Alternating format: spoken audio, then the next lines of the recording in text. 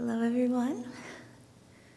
I want to say on the outset that my voice might fade a little bit as we go on here, but I'm doing my best. As far as I can tell, in every culture where Christians have a tradition of observing Lent, there's also some tradition of indulgence or celebration in the days before Lent. The most well-known of these traditions, like Mardi Gras and Carnival, are citywide parties, continuing to be enjoyed by people who are maybe only vaguely aware that their origins come from pre-Lenten celebration. In the cities that I've called home, the day before Ash Wednesday is sometimes called Punchki Day, based on the decadent filled donuts that we enjoy along with our Polish neighbors. Though it's been a few years now, MNC had a tradition of gathering to eat breakfast for dinner and race around with pancakes on our heads. And such wholesome and silly community gatherings are a tradition in a number of Christian cultures. Although many of these traditions are rooted in the very practical need to eat up the rich foods that people were going to not eat during Lent, there are also many traditions of parties, parades, and other ways of enjoying time together before the somber season ahead. It seems that this tendency to precede a season of fasting with an occasion for joy is mirrored in the common lectionary texts that we get for the last Sunday before Lent. The Sunday is sometimes called Transfiguration Sunday, based on the gospel text that Chris read. It's the story of when Peter, James, and John witnessed Jesus transforming and having a mountaintop meeting with Elijah and Moses.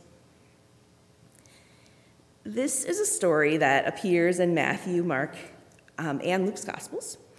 So in theory, we would hear a slightly different version of the story in each of the three lectionary cycles.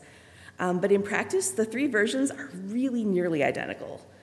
In each story, Jesus, Peter, James, and John go up the mountain.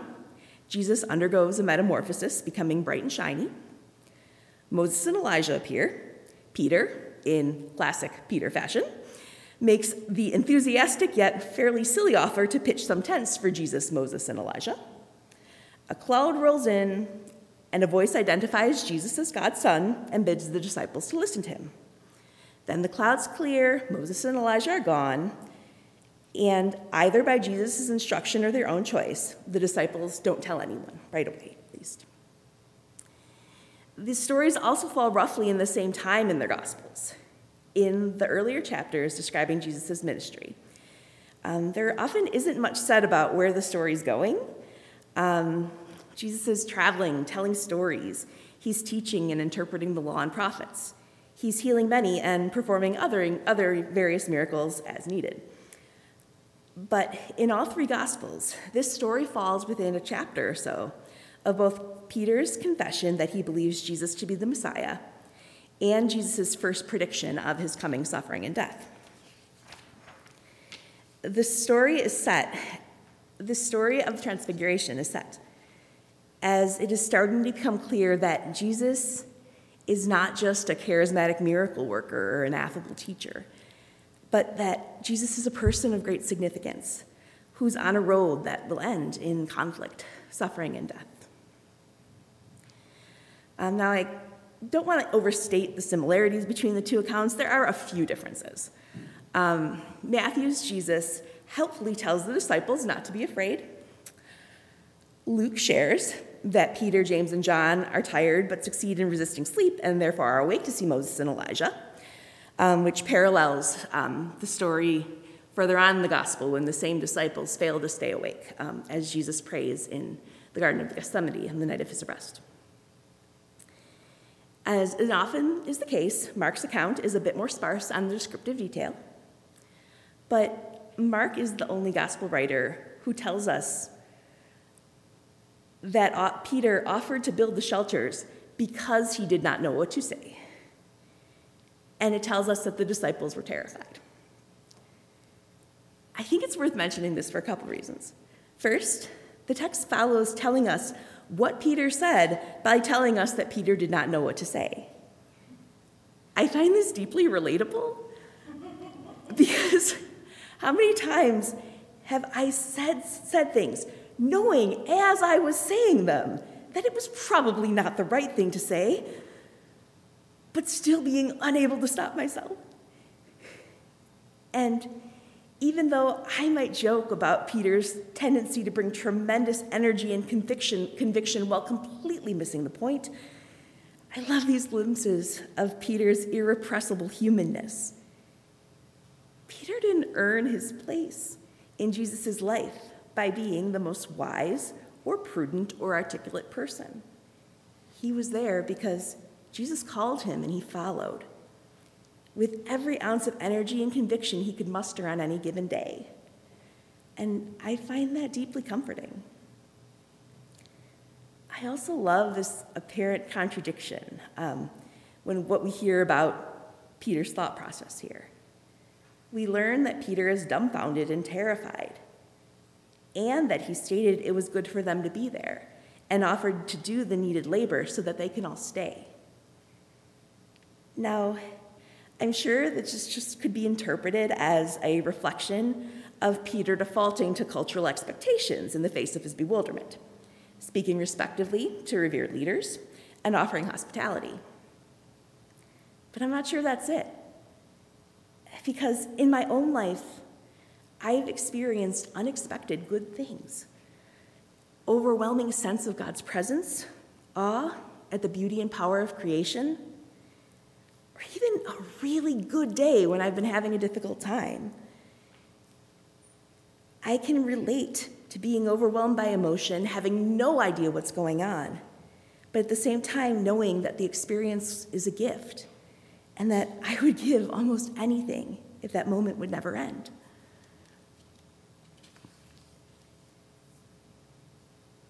It's interesting to think about why Jesus might have chosen to share this experience at this time. These friends have seen Jesus healing the sick and even raising the dead. They've likely either witnessed or heard of heard the story of Jesus' baptism, when a dove descended and a voice named Jesus God's beloved Son. These guys were all in, having given up their ordinary lives to follow Jesus. And at least in Peter's case, at least Peter was already convinced that Jesus was the Messiah. And furthermore, these people would witness his death and resurrection. These people would see Jesus crucified and buried, and these were people for whom he would cook breakfast a few days later. These were people whom Jesus had nothing to prove, but Jesus chose that they should see him, bright and shining, conversing with Moses and Elijah, and named God's beloved child. If one assumes that Jesus knew what lay ahead, conflict, opposition, arrest, conviction, execution, then I wonder if sharing this experience was a gift to his disciples, that a few of these friends who are closest to him would get a glimpse of where the story ends, on the other side of suffering and death. Their beloved teacher and friend, whole and beautiful alongside the heroes of faith, with the declaration from on high that he is the one they've been waiting for, that they can trust the words that he speaks to them. It seems fair to say then that Peter was right. It was good for them to be there. But Jesus knows they can't stay, that they would have to climb down the mountain onto a road that would be unspeakably hard to travel. And the vision that those disciples saw that day, the vision that they saw that day could not just be a secret for Jesus to share with his inner circle. It was a revelation that would need to be shared with the whole community and the whole world. They couldn't stay on the mountain, but they could carry what was revealed to them through the journey ahead.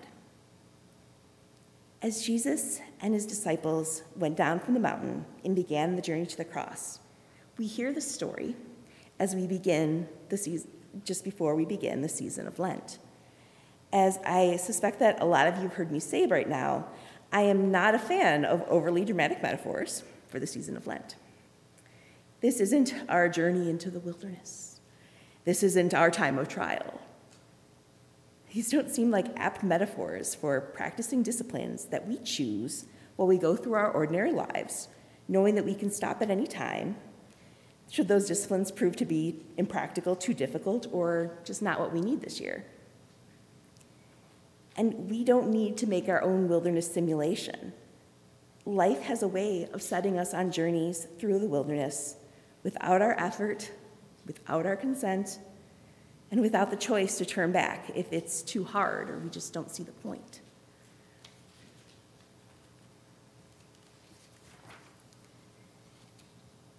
I tend to see Lent as not so much a journey into the wilderness, but a chance to pack for the wilderness journeys that on which life will undoubtedly send us, to let go of the things that distract us and weigh us down, to find the wounds at the root of the pains we struggle with, and open ourselves to the healing work of the Spirit, to identify the things that we can trust and hold on to, no matter what life might take away from us, those things that we can bring with us when the journey is long and hard and we need to pack light.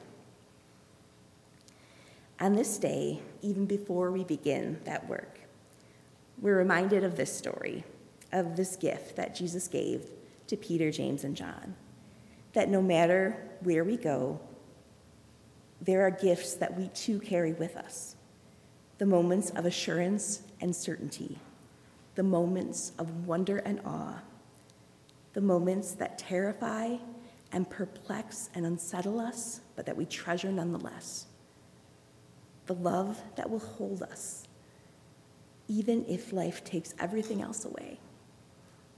That is the truth in which we begin. We can't stand the mountaintop, but we can carry the mountaintop with us as we go.